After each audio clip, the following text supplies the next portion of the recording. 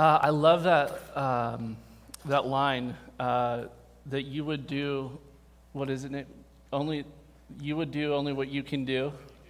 When you do what only you can do. You know, there's been this idea in my mind for a lot of years as I've ministered the gospel and as a pastor is, Lord, I'll do everything that I can do. I will, roll out tables, set the chairs, bring in the taco truck, go to Costco and buy the drinks, set the table, gather people in, prepare to teach the word. I'll do everything that I can do to minister to your people, but God, you have to do what only you can do. And that is really what I rest upon when I sit there and I worship. I'm saying, Lord, I want you to speak. Holy Spirit, I want you to speak through your living word as your servant, your unprofitable servant. Would you just use me to speak to your people today? But I would just pray that we would all have ears to hear what the Spirit is speaking. Amen? Amen. I love my little son back there who's 1 year old. Yep. Excellent. So Knox just turned 1 today, so that makes me a happy father.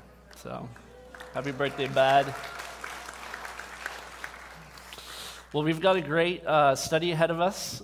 We have one more week of this, but tonight we are going to be talking about the subject of spiritual gifts. And hopefully some questions are going to be answered for you along the way. Maybe questions like, what are spiritual gifts? How are they given? Who has them? How do I know what my spiritual gift is? Maybe questions like, what is the purpose of spiritual gifts in the church? And I'm sure we're going to get some clarity about things along the way. So if you would, turn in your Bible to 1 Corinthians chapter 12. And 1 Corinthians 12 through 14 is the place that you want to go to if you want to get a full instruction on spiritual gifts. It's the place to go. There's other scriptures, but this is just like the bread and the butter of spiritual gifts. And so as you're turning there to 1 Corinthians chapter 12, let me give some contextual background as far as what was going on in the church of Corinth. This church had their fair share of issues. And Paul was writing to them in order to correct problems that they were having because these people, although they were Christians, they were born again, they were thinking and they were living in the flesh. Paul says in chapter 3 of Corinthians that they were behaving like mere men and women. And as Christians who are born again by the Spirit of God, they were supposed to be spiritual people. That is, they were supposed to be behaving like godly people. But again, they were found living and thinking like mere men and women. They were dividing against one another. That was a huge issue dealt with in the first couple chapters. They were suing each other, taking each other to court. They were proud about their sexual sin. They had disorder, they had dysfunction in their gatherings, and many other things going on in that church that were unfit for the church of Jesus Christ. And so, we need to understand something, though, that although there were a lot of issues in this church and they needed to be corrected, this church actually experienced some powerful works of God in their midst. Powerful experiences with God was something that happened on the regular in the church of Corinth. But the problem is that their spiritual experiences, their spirituality was being muddled with carnality. The works of their flesh were getting in the way of the work of the Spirit. And guys, let's not let that be so among us. Amen? Let's not be a people who would have great spiritual experiences with God, but then we go around messing around with the world and with the flesh. But would we be a people, and for me as a pastor, for some years now, I've been pastoring since I was in my early 20s. 21 years old is when I started as a pastor. I'm 34, by the way, now, if anyone was wondering. A lot of people keep asking my age recently. I'm just going to put it out there. I'm 34. Last year was awesome because I was 33, and I used to say, I'm the same age as when your Savior died for you. But in my walk with Jesus, I have definitely had some spiritual experiences with God, and I'm sure you have too. As you walk with God, you experience God, but what doesn't impress me as much anymore like it used to, I'm not so much impressed with these supernatural experiences that might take place in a person's life, like some flash in the pan moment where they really encounter God. What impresses me more is the long and faithful, true and tested character in a believer's life. That impresses me. When somebody has been walking with Jesus for a really long time, I hope that we would have many spiritual experiences along the way with that, but that we have been long and faithful with Jesus. But don't get me wrong, I love when people get to experience the power of God. I love to see when people encounter His presence, His power, when miracles happen, when there's these supernatural moments where we just have to say, wow, God's working, right? But what I really love, and I think what the Holy Spirit loves, just even in His name, Holy Spirit, I think what He loves is when we walk worthy of the calling to which we've been called, that we would live holy lives by the power and the influence of the Holy Spirit. Amen? And so I just think that's important because in the context of what Paul's talking about, it's really important that we would live holy lives, that we would be a place where God would be pleased to dwell, pleased to meet us, and pleased to move. And so they had very amazing spiritual experiences, but Paul knew that they could do better in their character and their conduct. And so when we get to chapter 12, we find Paul instructing the Corinthians on their worship services, how they were to conduct themselves when they came together as the body of believers. He tells them that they need to have unity and love. They need to have order. They needed to be thinking about each other and not being against each other. Which just brings up another point, I think, which is, let's be honest, a lot of times when we think about church, we think about our spiritual experience with God. And we can become too individualistic, right? We think, what did I get out of that teaching?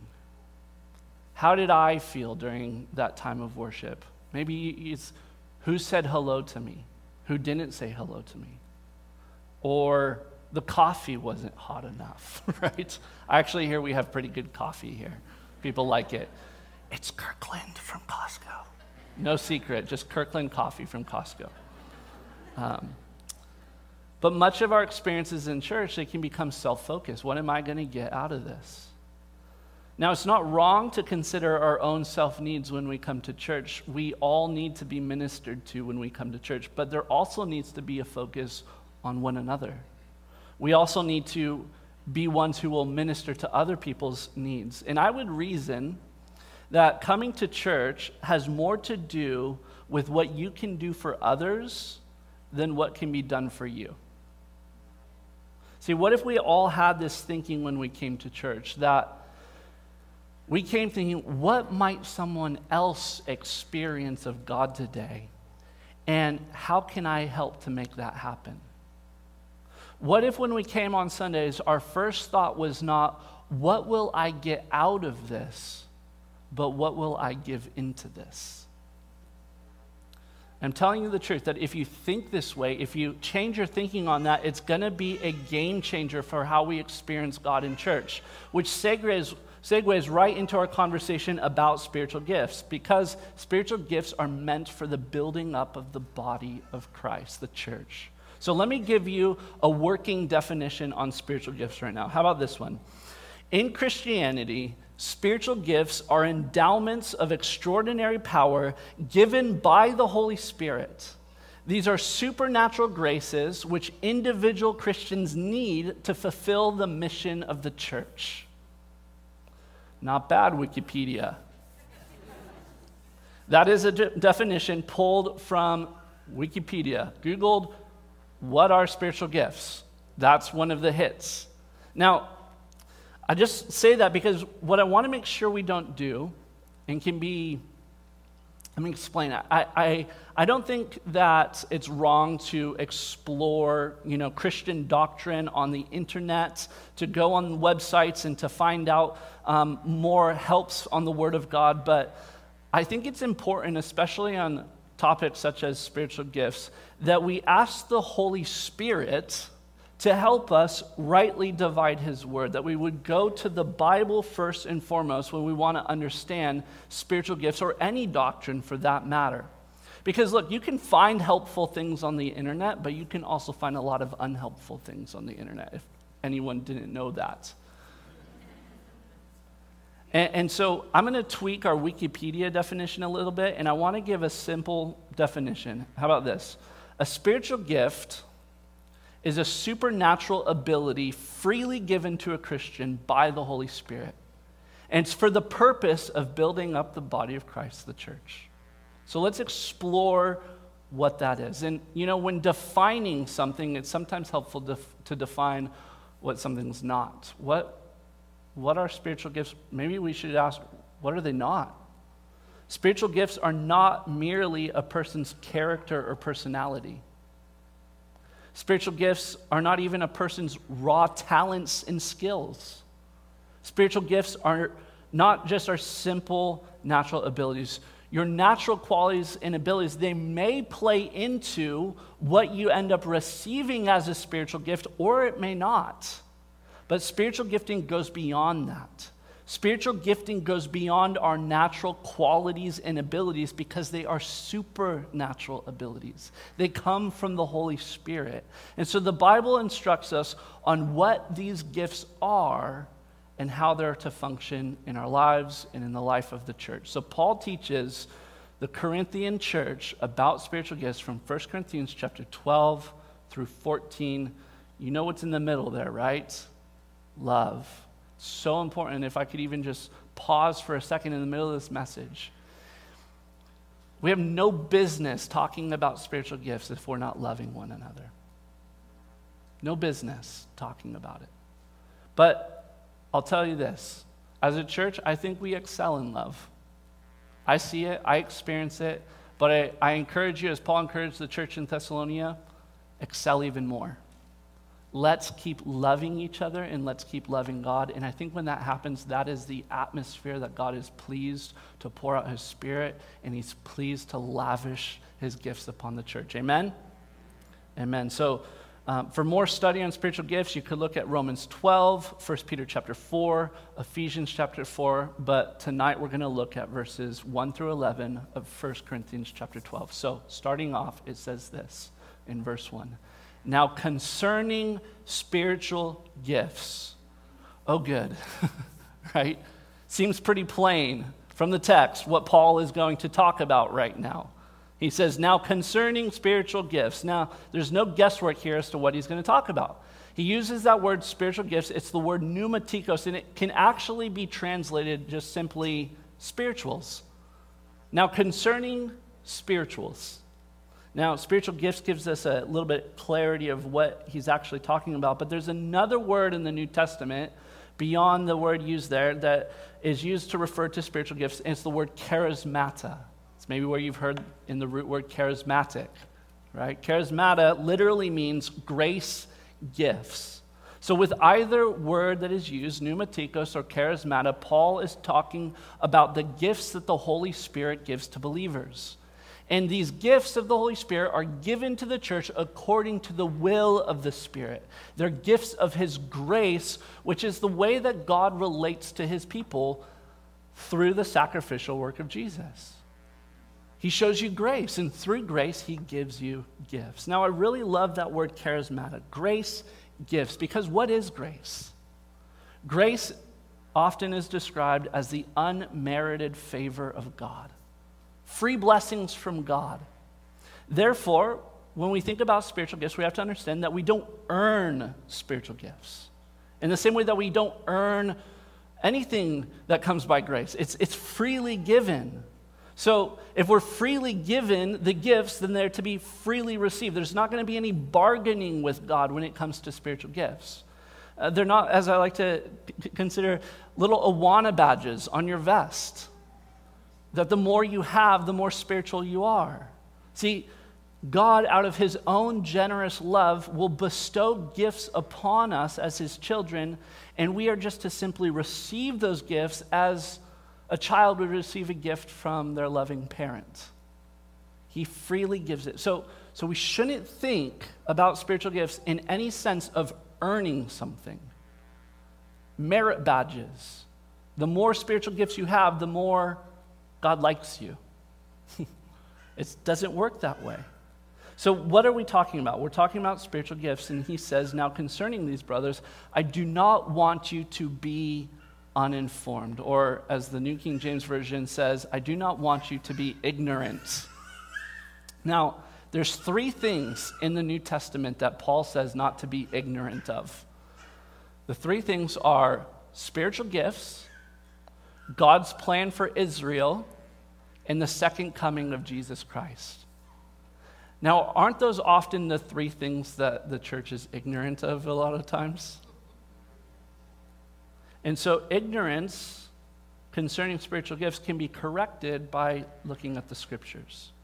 But ignorance often comes in these 2 extremes. You know, the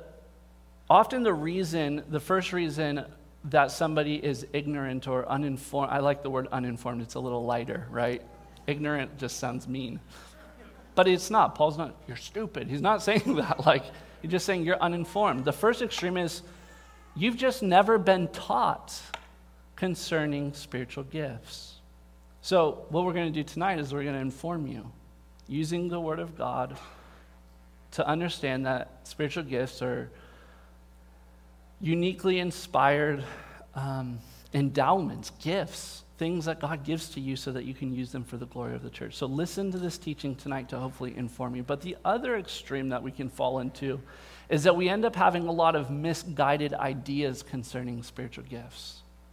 And in the history of the church, what we've seen is that a lot of times people will pick up practices and traditions along the way when it comes to things of spiritual gifts, and we can become superstitious in our thinking when it comes to spiritual gifts. And rather than following the directives of Scripture to follow how these are to be used, people end up following the ideas or the practices of their traditions or their denominations rather than looking to the Word of God to prescribe how they're to be used. And this is where you often see distractions happen. This is where you see even abuses of spiritual gifts happen. This is where you find confusion in the church, is because there's sometimes misguided beliefs and practices concerning gifts. So whether you being uninformed in spiritual gifts comes from you've just never been taught, or another extreme, you've just been taught a lot of wrong things, what we want to do tonight is look to the Word of God to be informed. So look at verse 2. It says, you know that when you were pagans, you were led astray to mute idols. However, you were led. See, what the Apostle Paul does here is he brings up the Corinthians' past when speaking about spiritual gifts. And he's saying, this is different from the way that you used to live. See, many of the Corinthian Christians were living, prior to this, living in idolatry, living in false worship, and some of that false worship had counterfeit power to it. And Paul's telling them that the power of God is very different than any kind of power that you might have seen in your past. And maybe in your past, even as the Word of God is speaking to you today, maybe you have in the past been led by superstitions, or even incantations, or led by sensuality. That's not what the gifts of the Holy Spirit are like. And many people, what they want to do is they want to put the gifts of the Spirit into some sort of same category as, magical incantations, or even what we see a lot today, New Age energy. And it's not the same. These gifts come from the Holy Spirit and are entirely different than a lot of the counterfeit power that we see in our world today. And this brings up a good point here, is that as Paul is speaking to these Christians about their past, he's speaking to us about our past, about our lives prior to being Christians. He's saying we need to be careful about something. We need to be careful not to let our past lives influence our thinking as born-again believers. And I've seen this come to play in two main areas in the church. Two dominant thinkings that I think a lot of people find in their past experiences before they come to the Word of God. And I would categorize these two ways of thinking in really two dominant mindsets. And even like people who aren't Christians would categorize sort of the world in these two streams of thinking. There is the Eastern mindset and there is the Western mindset. And an Eastern mindset is more of a superstitious thinking, whereas the Western mindset is more based on naturalism. And as Christians, we need to understand that we live in two realms, right? There's a natural realm and there's a supernatural realm. And the best way for us to experience the Spirit of God is when we can hold in tension both the natural and the supernatural. And you can get unbalanced in your thinking when you think that everything is spiritual and you become superstitious.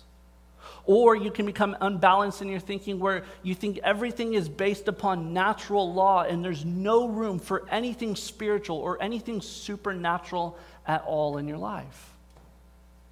Does anyone say, yeah, I kind of see how people fall into those two categories? And I wouldn't even say it's like a striking of a balance.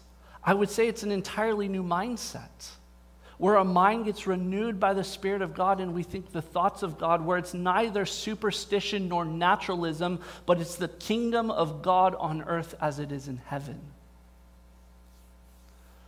You know, C.S. Lewis said that the devil would be happy if you were the materialist or the magician, using those two categories of superstition or nothing spiritual can happen at all. And then verse 3 we see, therefore, I want you to understand that no one speaking by the Spirit of God ever says Jesus is accursed. No one can say Jesus is Lord except by the Holy Spirit. Now, I love this part, and I think this is a linchpin to this teaching because what Paul is saying is there's a clear division between a believer and an unbeliever. And the distinction is settled in what they say about Jesus. Do you confess Jesus as Lord? That's the question. And if you don't confess Jesus as Lord, then you do not have the Holy Spirit dwelling in you, and therefore you cannot have the gifts of God bestowed upon you. But if you confess Jesus as Lord, then you have the Holy Spirit dwelling in you, and His grace has gifted you. The other thing that this verse highlights is the importance of Jesus when it comes to the work of the Holy Spirit. Remember, we said that one of the main works of the Holy Spirit is to point to Jesus. He's not about self-promotion. He's there to glorify and represent Jesus. I said He's always saying, look at Jesus, look at Jesus. And so therefore, here's a way that we can test whether a spiritual gift is from the Holy Spirit, is that it will always promote Jesus. You can tell the difference between true and false spiritual experiences by how they bring honor to Jesus. Make sense? You guys all good? Okay. Now let's look at verse 4 through 6. It says, and that was just like background. Now we're going to get into, okay, here's the gifts. This is setting the stage because I spend a lot of time on the front half talking about our thinking, how we think about this stuff. Because I think it's funny because even as Ben Kai announced on Sunday that I was going to be teaching on this, he said, this is a controversial subject. And I kind of sat there, I was like, spiritual gifts does not need to be a controversial subject. Because if we're thinking biblically about it and then we're experiencing the biblical worldview and experience of God, then there shouldn't be confusion, right? Amen? Amen. Then verse 4 through 6 says, there are varieties of gifts, but the same Spirit. There are varieties of service, but the same Lord. There are varieties of activities, but the same God who empowers them in everyone. Now, this verse tells us a couple of things. It tells us first that there's variety, speaking of the diverse nature of the gifts of the Holy Spirit. And what we see here is that spiritual gifts all come from the same source. God is the source of all spiritual gifts. But here's the thing, just as you could say that God has never made two people alike, right? Look at our fingerprints. There's no two people that are alike. In the same way, there's no two people who have the same gifting that are exactly alike. You know, an example of this is the teaching gift in one person may look entirely different in another person. They both have the gift of teaching. It just looks and operates differently in different people's lives. So there's variety even within the individual gifts, and then there's all kinds of gifts that God bestows, and he loves that diversity. And when there's working together in that diversity, then you find unity. The other thing we see is that the gifts are sort of broken down into services and activities. Services refers to the standing offices or positions that are laid out for us in Ephesians chapter 4. We'll get to those at the end of the message. And then the activities are these miraculous workings of God, these outpourings of the Holy Spirit that happen at a particular moment. We'll also talk about those. So there's diversity, right? But it all comes from God. Every spiritual gift comes from God. And we want to make sure that our spiritual experiences are from God. Amen? And then in verse 7, it says, "To each is given the manifestation of the Spirit for the common good." Oh, this is a really good verse. Because what it does is it highlights three very important things about spiritual gifts. I'm going to pull out the three words that bring understanding. The first one is each. Do you see that word? To each. That means that each one of us has at least one spiritual gift. Every single person in this room who calls upon the name of Jesus, if you confess Christ, you're a Christian, you have at least one spiritual gift. We'll talk more about that. Then the word manifestation.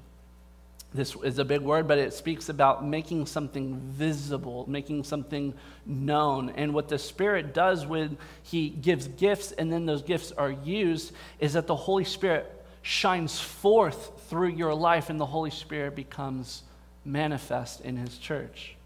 And then the third thing is it's for the common good, which is that the purpose for spiritual gifts is that it's for the good of everyone in the church. And we're going to get more into that. Now we get to the list of gifts. You guys ready? I've been waiting for this, I know. Verses 8 through 10. This is one of the longest lists of spiritual gifts in the Bible. It says, For to one is given through the Spirit the utterance of wisdom. To another, the utterance of knowledge according to the same Spirit. To another, faith by the same Spirit. To another, gifts of healing by the one Spirit. To another, working of miracles. To another, prophecy. To another, the ability to distinguish between spirits. And to another, various kinds of tongues. To another, interpretation of tongues. And then verse 11, all these are empowered by one and the same Spirit who apportions to each one individually as he wills. Now, I want to touch on verse 11 before we go back to the list. I'm going to end by highlighting a little something about each one of those gifts that's listed there, but I want to talk about verse 11. It says, all these are empowered by one and the same Spirit who apportions to each one individually as he wills.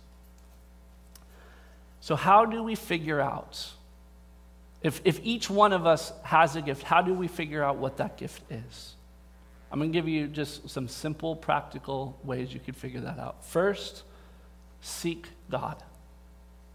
Don't even seek the gifts per se, but seek the giver of the gifts to know what spiritual gift he has for you. Sometimes we get it backwards. We seek out spiritual gifts when really we should just seek the giver of the gifts. That makes sense, right? Then secondly, I also don't recommend that we would take spiritual gifts tests. Now that might be controversial to say. Maybe you've taken a spiritual gift test and it's been helpful for you to figure out. That's fine. No worries. I'm not like dogmatic on this issue or anything. But the reason why I don't think we should take spiritual gift tests is because spiritual gifts are not aptitude tests. Remember, your spiritual gift is not your personality. It's not like Myers-Briggs. It's not like the Enneagram. Spiritual gifts is given by the Holy Spirit, and he apportions to each one according to his will. And I've seen the most extroverted people be absolutely gifted with preaching and teaching and with evangelism. And just because you have a lot of money doesn't mean you have the gift of generosity. You don't need to make a lot of money to have the gift of generosity. See, just because you have certain aptitudes doesn't mean that you have that spiritual gifts. It may play into it, that's fine, but we shouldn't rely solely on that. Then third, I think the best way for you to see what gift you have is to be in the church, because that's where the gifts are to be used. And so let other people tell you what your gift is as you come and as the Holy Spirit manifests his gift through you as it's being used. But the only way that's going to happen is if you get involved in the church. And we're going to talk about how gifts grow with use, and the way they grow is when we get involved in church. So find out what your gift is, know what your gift is, and then seek to use your gift in the church, because to each is given the manifestation of the Spirit for the common good. So your gift is not just for you. Your gift is for the benefit of all. Paul told Timothy, don't neglect the spiritual gift of God that is within you. And it's entirely possible for Christians to go through their entire church experience neglecting their gift and never letting it shine forth from them by the Spirit. So the practical application is that although the Holy Spirit decides what gift you get, you are responsible to recognize it and then use it. So each believer has a gift.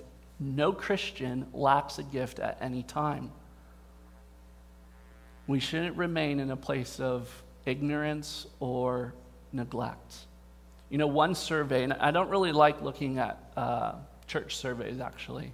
You know, I see these church surveys, and some of them are helpful and telling, and you can make adjustments in the church, but you can make statistics say anything, right?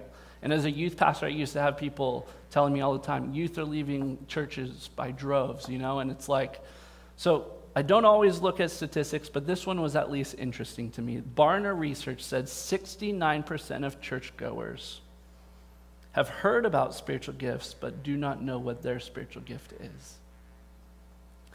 And if that's the case, that means that 69% of the church is inactive within the body of Christ. And that's a bummer if that's true. But I don't think that's going to be true at this church, because we're talking about spiritual gifts. And you're not uninformed anymore. You just got informed that you have at least one gift. You need to discover it and you need to use it. Amen? Amen. All right.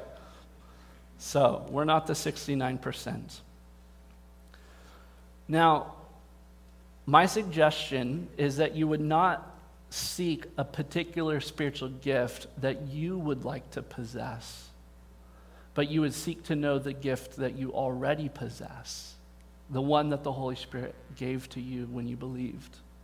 Know what you already have, operate in it, and then ask for more. Always asking for more power and more effectiveness to use your gift. A few other ways to know what your gift is that you're going to be drawn to it, you're going to show interest in it, you're going to experience success in it. I didn't realize I had a teaching gift until I taught a few times, and then people said, hey, you can teach the Bible. And then I taught more, but my first sermons were ain't any good at all.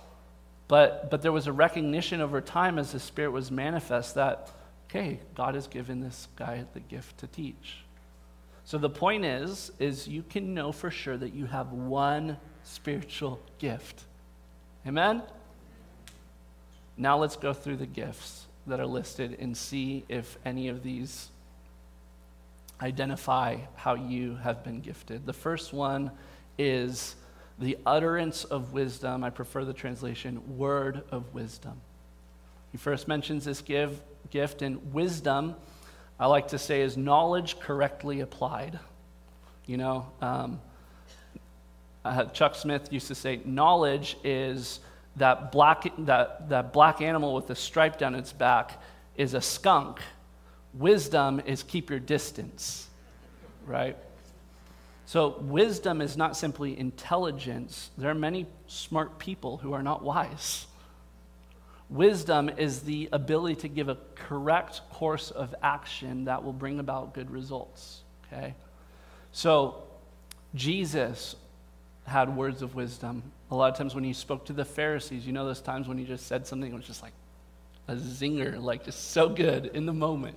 Those are words of wisdom. Paul used the word of wisdom in his defense, and as he would, again, also he would speak with just this amazing wisdom that just fits. And the way I like to think about this, have you ever been in a situation, and this has happened to me when I've been counseling people, where you're saying something to somebody, maybe they're in a situation they just need help, and you're giving them a course of action, you're giving them some wisdom, and it's these words are coming out of your mouth, and you kind of, as they're coming out, you're like, this sounds really good. Is this really coming from me? No, it's not. It's coming from the Holy Spirit. Like, because what I'm saying right now, like, is really like wise and good and helpful, and the person's like, oh my goodness, what you just said right now was exactly what I needed to hear, and it's like, yeah, right? That's a word of wisdom. So we don't see the word of wisdom sort of like somebody in the corner of the church sits in the chair, I have the word of wisdom, come to me, right? It's like, that's not how, wisdom, the words of wisdom operate when people are in situation where people need help, people need counsel, people need direction. That's when words of wisdom are in operation.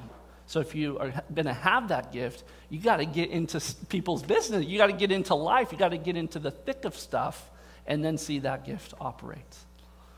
The next gift is, does that gift make sense now? Okay. The next gift is the word of knowledge. Now, again, knowledge isn't to excel in math, science, and history. It's not talking about that you're a living encyclopedia. That's not what Paul's talking about. What he's saying is the word of knowledge is a supernatural revelation of something that you couldn't possibly have known unless God had revealed it. Supernatural revelation. You couldn't know this information. You couldn't know this thing unless God had revealed it to you. This, for instance, happened in the book of Acts with Ananias and Sapphira. Remember those people, right? Peter, they walked in and they had seen Barnabas, how he sold this property and brought all the money and gave it to the church. And they're like, we want to do something like that. So they go and sell a piece of property and they come and bring the money to the church. But what they did is they secretly held back a portion of the money. And then they came to the church and said, we just sold a piece of property. We're giving you all the money. But they were lying. They actually held some back for themselves, which was totally fine for them to do if they wanted to do that. But they were lying in order to sound more spiritually superior. And so Peter got a word of knowledge. He had information, knowledge from God that he couldn't have otherwise known unless the Holy Spirit revealed it to him. And he says, why have you lied to God? Why have you lied to the Holy Spirit? Was it not yours? You could have held back the money. It would have been fine, but you've lied. And then you know what happened, right? Paul received a word of knowledge when there was a shipwreck that was about to happen, and there was going to be a suffering loss, and he was able to divert the disaster. So it's supernatural knowledge that has been revealed by the Lord. Now, I understand how this one can be sort of interesting, because it sort of operates like prophecy in a sense. Like, how could you have that kind of knowledge? And this gift used to freak me out. Because especially when I was maybe hanging out with people who were really kind of exploring spiritual gifts and everything and seeking the Holy Spirit, I'd be like, what if they have some sort of knowledge of something that I'm thinking about, and then they're going to like reveal it, and then I'm going to, and then what would happen is all these weird thoughts would come into my mind, and then I'd get all nervous and freaked out. Somebody's going to know what I'm thinking. Oh my goodness. And then they're going to know that I'm a really bad person.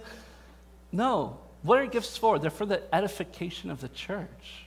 Yeah, Ananias and Sapphira, they were called out in their sin, and words of knowledge can be used in that way. In fact, there was one time a youth pastor that I kind of acquaintance. He was on a summer camp trip on a bus, and he was at the front of the bus, and there were some kids in the back of the bus. And he was talking to somebody, and he said, he was talking to someone, he said, hold on a minute. And he got up and he goes to the back of the bus and he says, God knows what you're doing right now and you need to stop. You know what happens in backs of buses, right? And somehow he had this word of knowledge that was happening. But it's not always to bust you in your sin, you know? It's not what words of knowledge are always for, though that can happen. Don't be nervous. Right?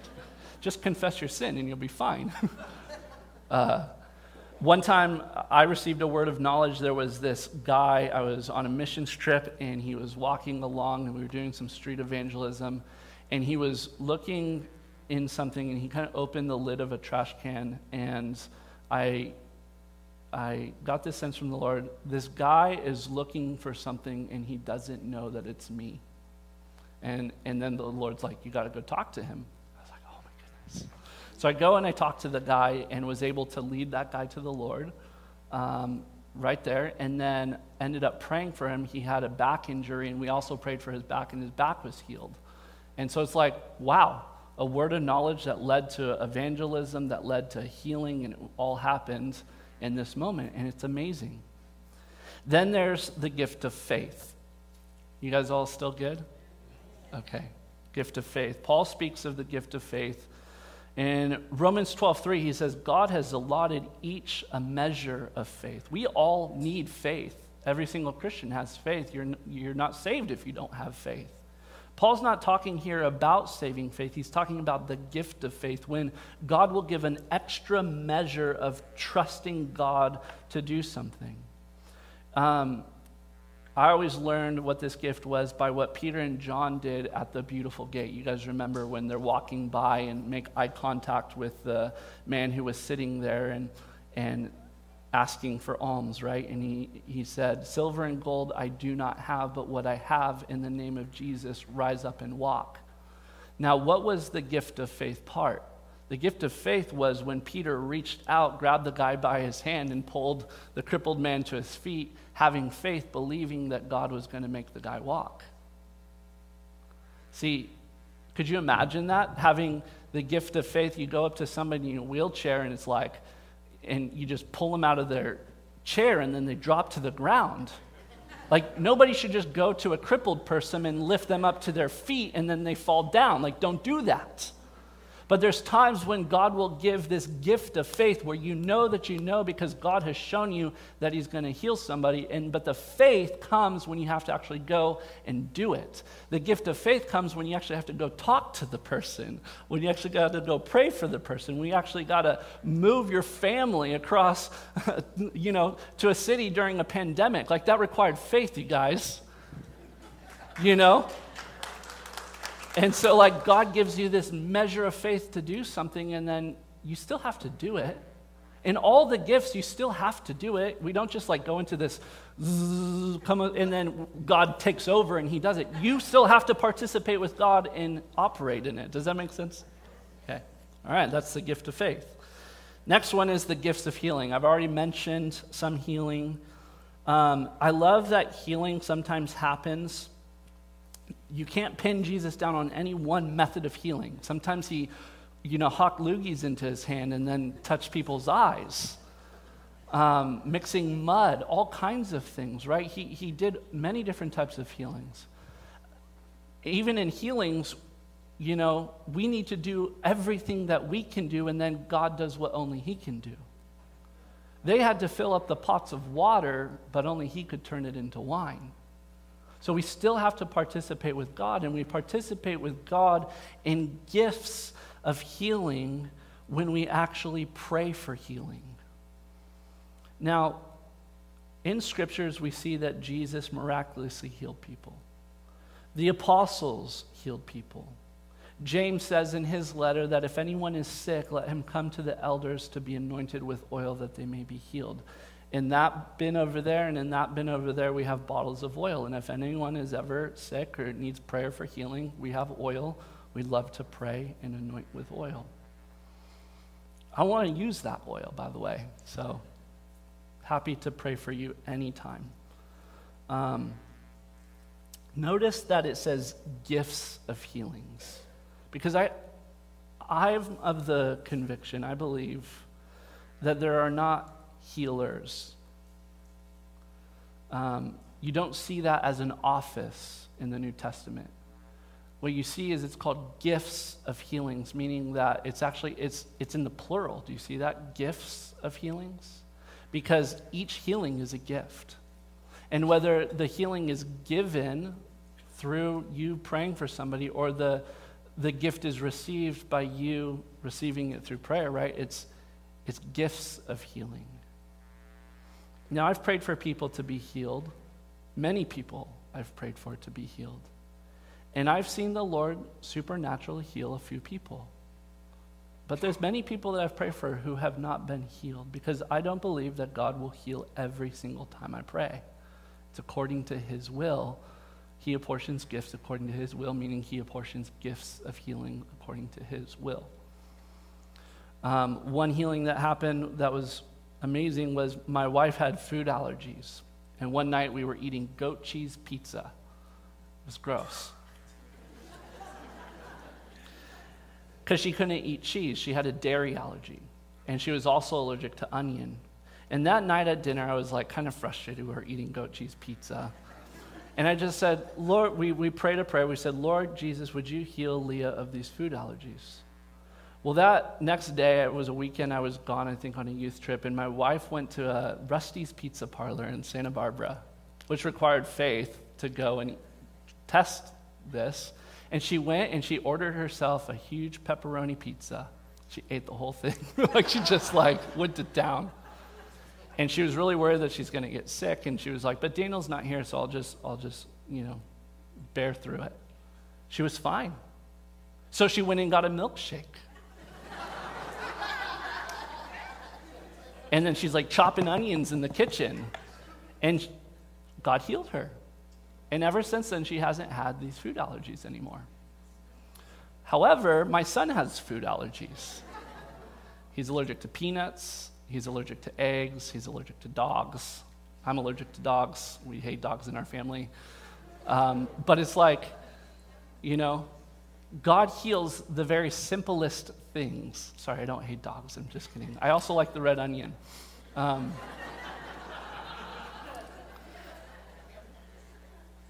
Is that healings, I love the laughter because sometimes we talk about healings and people get all tense. Why would we think about the great physician who loves to heal people as though that's something we got to be worried about? Does this happen? Does this not happen? And of course we don't go into hospitals and clear out hospitals. People die all the time. I got another story of a healing for you. One time we prayed for a girl who had arthritis, rheumatoid arthritis. She had holes in her bones. And we prayed for her healing, and she went to the doctor after summer camp to go see if she had been healed. And the doctor says, I have no answer for this, but those holes that were in your bones, they're filled. Your bones are whole again. And she went into remission. And then, a couple years later, God did a lot of amazing things in that girl's life that next couple years. She had a bad reaction to some toothpaste. She went back to the doctor, and she was back in her arthritis. Lazarus was raised from the dead, but Lazarus died again. We are all going to, at some point, get sick or die, and it's going to happen. But sometimes God will supernaturally heal a person, and he does it according to his will. Paul wasn't able to heal himself. Timothy got sick a lot and drank a little wine for his stomach ailment.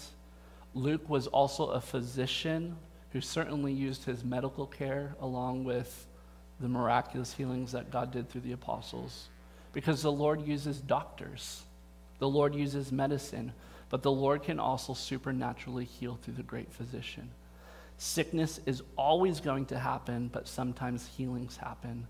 Something as small as Peter healing the fever of Peter's mother-in-law, and she got up and served him, to something so big as raising Lazarus from the dead. Right? Amen?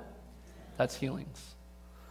Then there's workings of miracles. This is sort of a big general supernatural event where God will change or suspend natural laws because he's the God of it, and he can do that and bring about a miraculous moment for his purposes. In general, what a working of a miracle is when God allows for the natural law, which he orders, to be suspended in order for an extraordinary act of God to happen. And God can do that because he's God. Amen? Amen. The next one is prophecy. Now, prophecy is probably one of the most misunderstood gifts of the Holy Spirit along with tongues. That is why Paul devoted an entire chapter of it in chapter 14. But prophecy is to be desired and not despised, we learned. In fact, go to 1 Corinthians 14:1. Pursue love and earnestly desire spiritual gifts, especially that you may prophesy. Because prophecy is this New Testament gift that really what it does is it convinces people to worship God. And I wish I could just do an entire study on prophecy, but I'm just going to give you a few points from a teaching I did. I'm just going to give you like the bullet points. You ready? Prophecy is to be desired and not despised. Old Testament prophecy differs from New Testament prophecy. The reason why Old Testament prophets used to get stoned if they got it wrong. New Testament prophets, if you get it wrong, it's a grace gift, which means that it's a grace gift. You also receive grace if something doesn't go exactly right. New Testament prophecy can be both foretelling, telling of like the future, or forthtelling, telling something that's already revealed in a powerful way. Prophecy is for edification, for exhortation, and for comfort, meaning that if anyone ever stands up and says, I have a word from the Lord, and then it's bringing condemnation and judgment upon the church, it's not a prophecy in the biblical sense of a New Testament prophecy. It's for edification, exhortation, and comfort. Prophecy needs to be tested and practiced with order. That's why if you want to study 1 Corinthians 14. And then lastly, prophecy convinces people to worship God. Let me explain what prophecy is for just in the simplest way that I can explain it. It happens when God will spontaneously bring something to your mind that then you will have to choose to speak it, believing that it has come from God for the benefit of the church. And you also know that by choosing to speak it, it's going to be tested, that it has to be in alignment with the Word of God because the Holy Spirit will not contradict Scriptures. So if a spontaneous thought comes to your mind, and if it's in alignment with the Scriptures, you choose to speak it, and if you speak it and you find out that somebody gets edified, somebody gets exhorted, somebody gets comforted, then perhaps you just gave a prophecy. And prophecy can be embedded in many of the gifts. For instance, there are times when a preacher can be preaching and there's prophecy happening in their preaching. Have you ever had the time when the preacher's like reading your mail? Maybe that preacher is using that gift of prophecy. When a spontaneous thought comes to their mind and they choose to speak it, it's for edification, exhortation, and comfort. Make sense? Then there's the discernment of spirits. Now, the discernment of spirits is not, as many people like to think, that there is some New Testament gift called the gift of criticism. Discerning of spirits is not the gift of judging whether a sermon is good or bad. Discerning of spirit is when a person, by the grace of God, is able to distinguish between truths and lies, between light and darkness, between angelic and demonic, between God and the devil, between the flesh, the world, and the devil, and they're able to give wisdom and direction for how to engage in spiritual warfare or how to engage in a course of action. See, I find that people who have the gift of discernment, I want to be your friend. I want to have a relationship with people in the church as a pastor, people who have the gift of discernment, because it's very helpful, because there's sometimes where people can walk into a room and they can just sense when God's presence is there, or they can just sense when there is spiritual warfare happening in a place. And sometimes people don't understand this gift, and they don't understand why sometimes they feel so uneasy in a particular situation, or they don't know how to steward that gift. But the gift of discernment is where you're able to discern what is of God and what is not of God. And when you're able to do that, and you're able to speak and help shepherd the body of Christ, it's so helpful. Make sense? All right. Then there is tongues and the interpretation of tongues. Now, this is one that, again, people are often confused about or just don't have information about. This is why Paul spent an entire chapter, 1 Corinthians chapter 14, lays out tongues and prophecy, and it kind of weaves together instruction on these two gifts. I'm going to give you a couple more bullet points like I did with prophecy on the gift of tongues. The gift of tongues is when, again, you speak in a language that is unintelligible to your minds, but you know that it is a language that the Holy Spirit is giving you in your spirit, and it is not speaking to man, but it is speaking to God. That is a key element for understanding the gift of tongues. It's not speaking to man, it's speaking to God. So if someone in front of you starts speaking in tongues, they're not talking to you. They're talking to God. But they're talking in a language that they have not learned. And they're talking in a way that does not profit their mind. They do not have the mental awareness of what is being said, but in their spirit, they know what they have said. They know that God knows it, and that God hears it. And what I want to add about the gift of tongues is it is the only gift that is self-edifying. It's the only gift where when you're doing it, it's not for the benefit of the entire body of Christ. That's why Paul says, don't speak all of you in tongues. I'd rather speak 5 words than to speak in tongues, because it's not going to benefit the entire body unless there's the interpretation of tongues, which is another gift, which is when if the person in front of you starts speaking in tongues, they're not talking to you, they're talking to God. But what you should start praying is, Lord, would you give me the gift of interpretation of tongues so I can understand what they're saying, so that there can be an interpretation so that we can all be edified from it. And guys, this gift is strange. Like, let's be honest, this book is interesting. But we believe it. And when we see it and we experience it in a real, authentic way, it's amazing.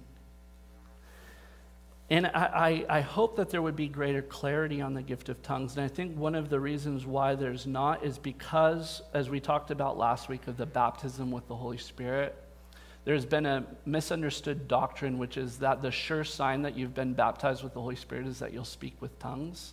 It's actually not. The sign that you've been baptized with the Holy Spirit is that you are a fruitful, bold, powerful witness for Jesus Christ in the world. It has nothing to do with speaking in tongues, although that gift may accompany and did accompany the believers at Pentecost and other believers that were baptized with the Holy Spirit in the book of Acts. But there's other times in the book of Acts where people were baptized with the Holy Spirit, and there's no mention of the gift of tongues. And so, yes, you may speak with tongues when you are baptized with the Holy Spirit, or you might receive it at a later time, but it's not the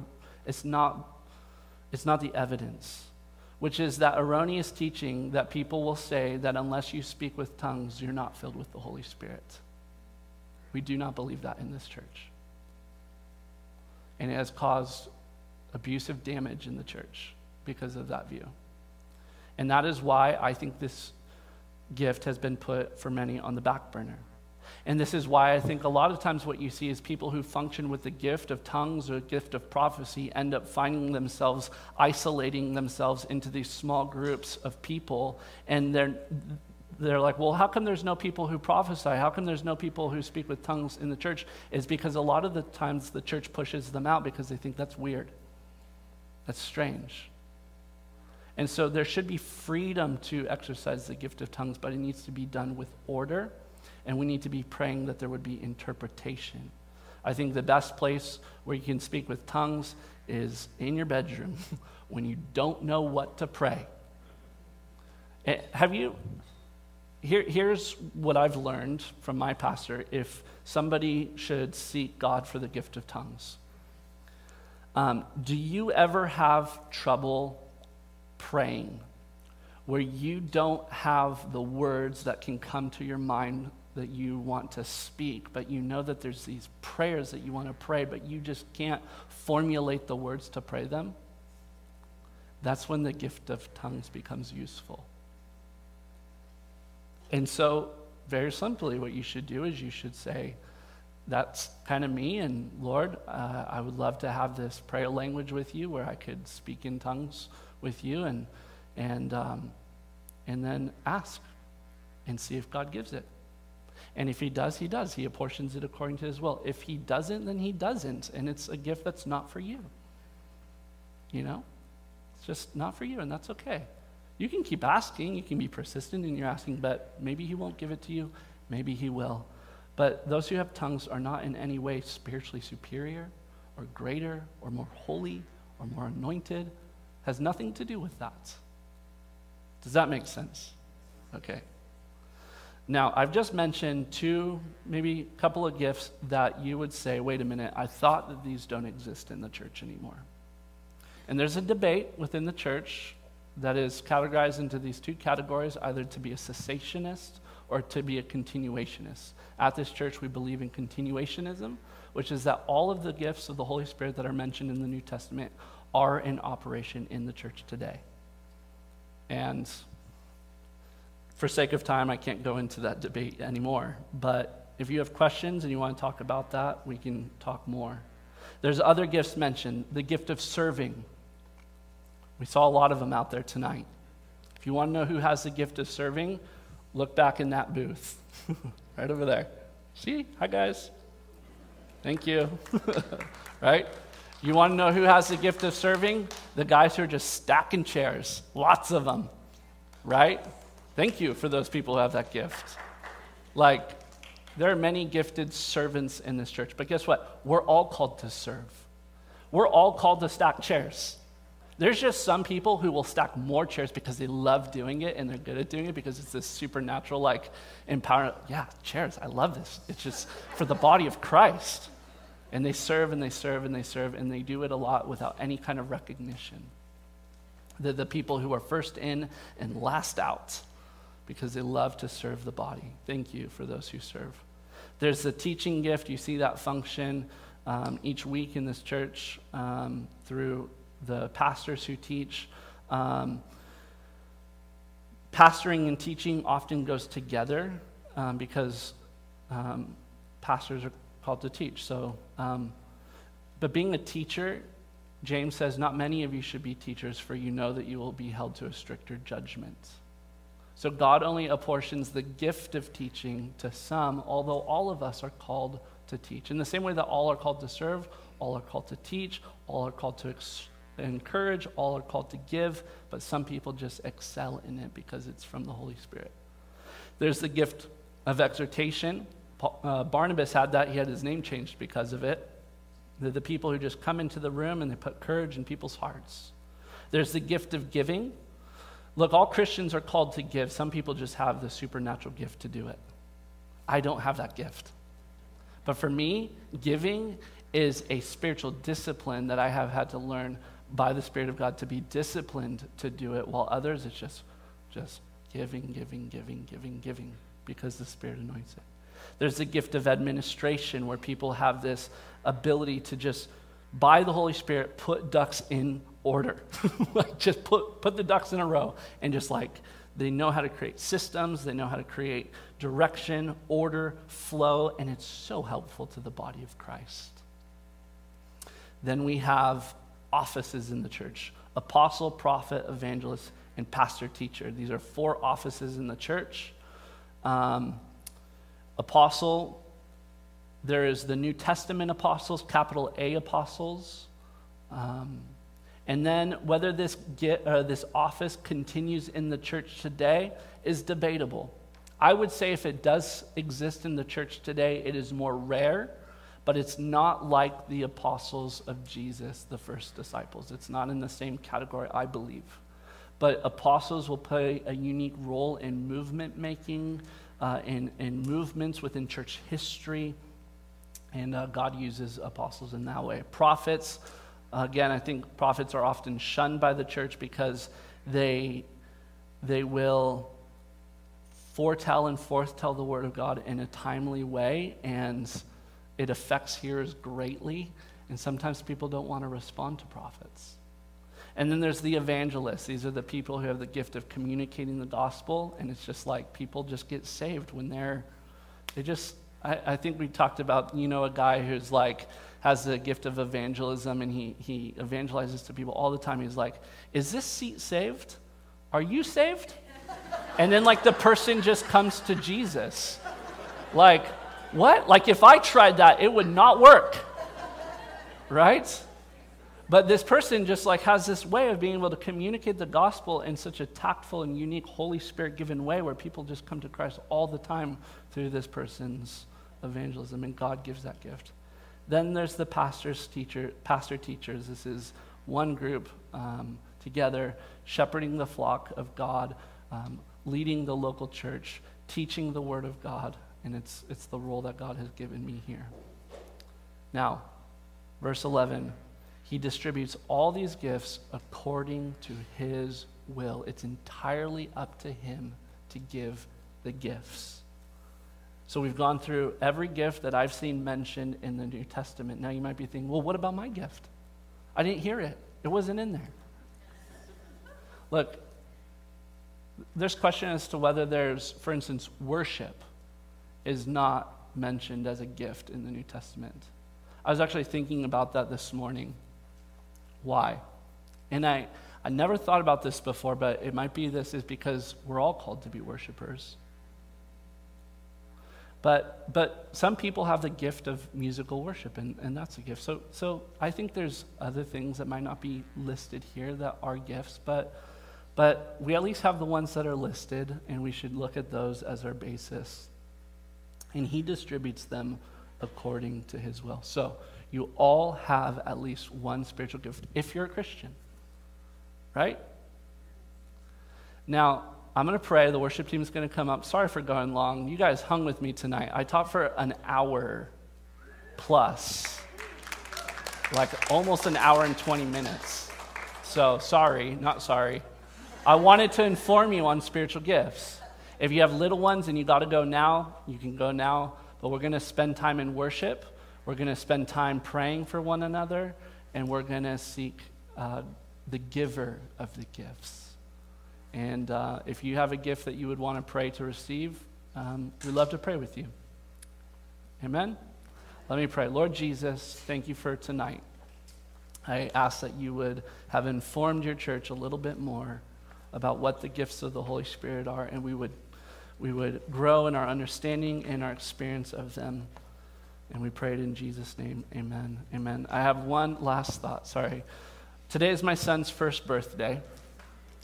And, he's 1 year old. So, today we gave him some gifts, our presents to him. And so he opened up this thing and he had this new toy in front of him and he didn't know how to use it. It was like this dinosaur thing, and he put the plugs in the back of the dinosaur and he didn't know how to use it. And it's funny, he'll figure out how to use his new gift that he's just been given. But it's going to take time for him to learn and grow and practice using that little toy. And then eventually, he'll know how to use it completely. Today we gave him a smash cake, a little cake that we made for him. And he didn't know what to do with it at first. He dipped his finger in it and he kind of licked it. And then he's, like frosting, whipped cream. And his face perked up. And maybe today, it's sort of like you've just realized, oh my goodness, that's it. I have that gift. You just perked, and then now you got to smash your hand into it, and dive into it and enjoy it. But if my son eats cake the same way he ate cake today, like 5 years from now, that'd be like weird. Like if I ate cake the way my son ate cake, not good. So when we learn to use our gifts, it might get messy. It might be kind of not sure how to use it. But as you use it, it will grow with use. And we need to be a community of grace where the grace gifts can be in operation, where we can be able to pray for healing, where we can be able to maybe give a word of encouragement or a word of prophecy or a word of knowledge, or we can somebody might speak with tongues for the first time, and we don't need to be like, what's that? But maybe we could say, let's pray for the interpretation of tongues, and then we would all be edified. So let's grow in spiritual gifts, but let's look to the giver of the gifts, our Heavenly Father who loves to give the Holy Spirit when his children ask. I love giving gifts to my children. I'm excited to lavish my son this Saturday at his birthday party. So God wants to lavish gifts upon you, but I know for sure you have at least one gift. Figure out what it is and then use it in this church.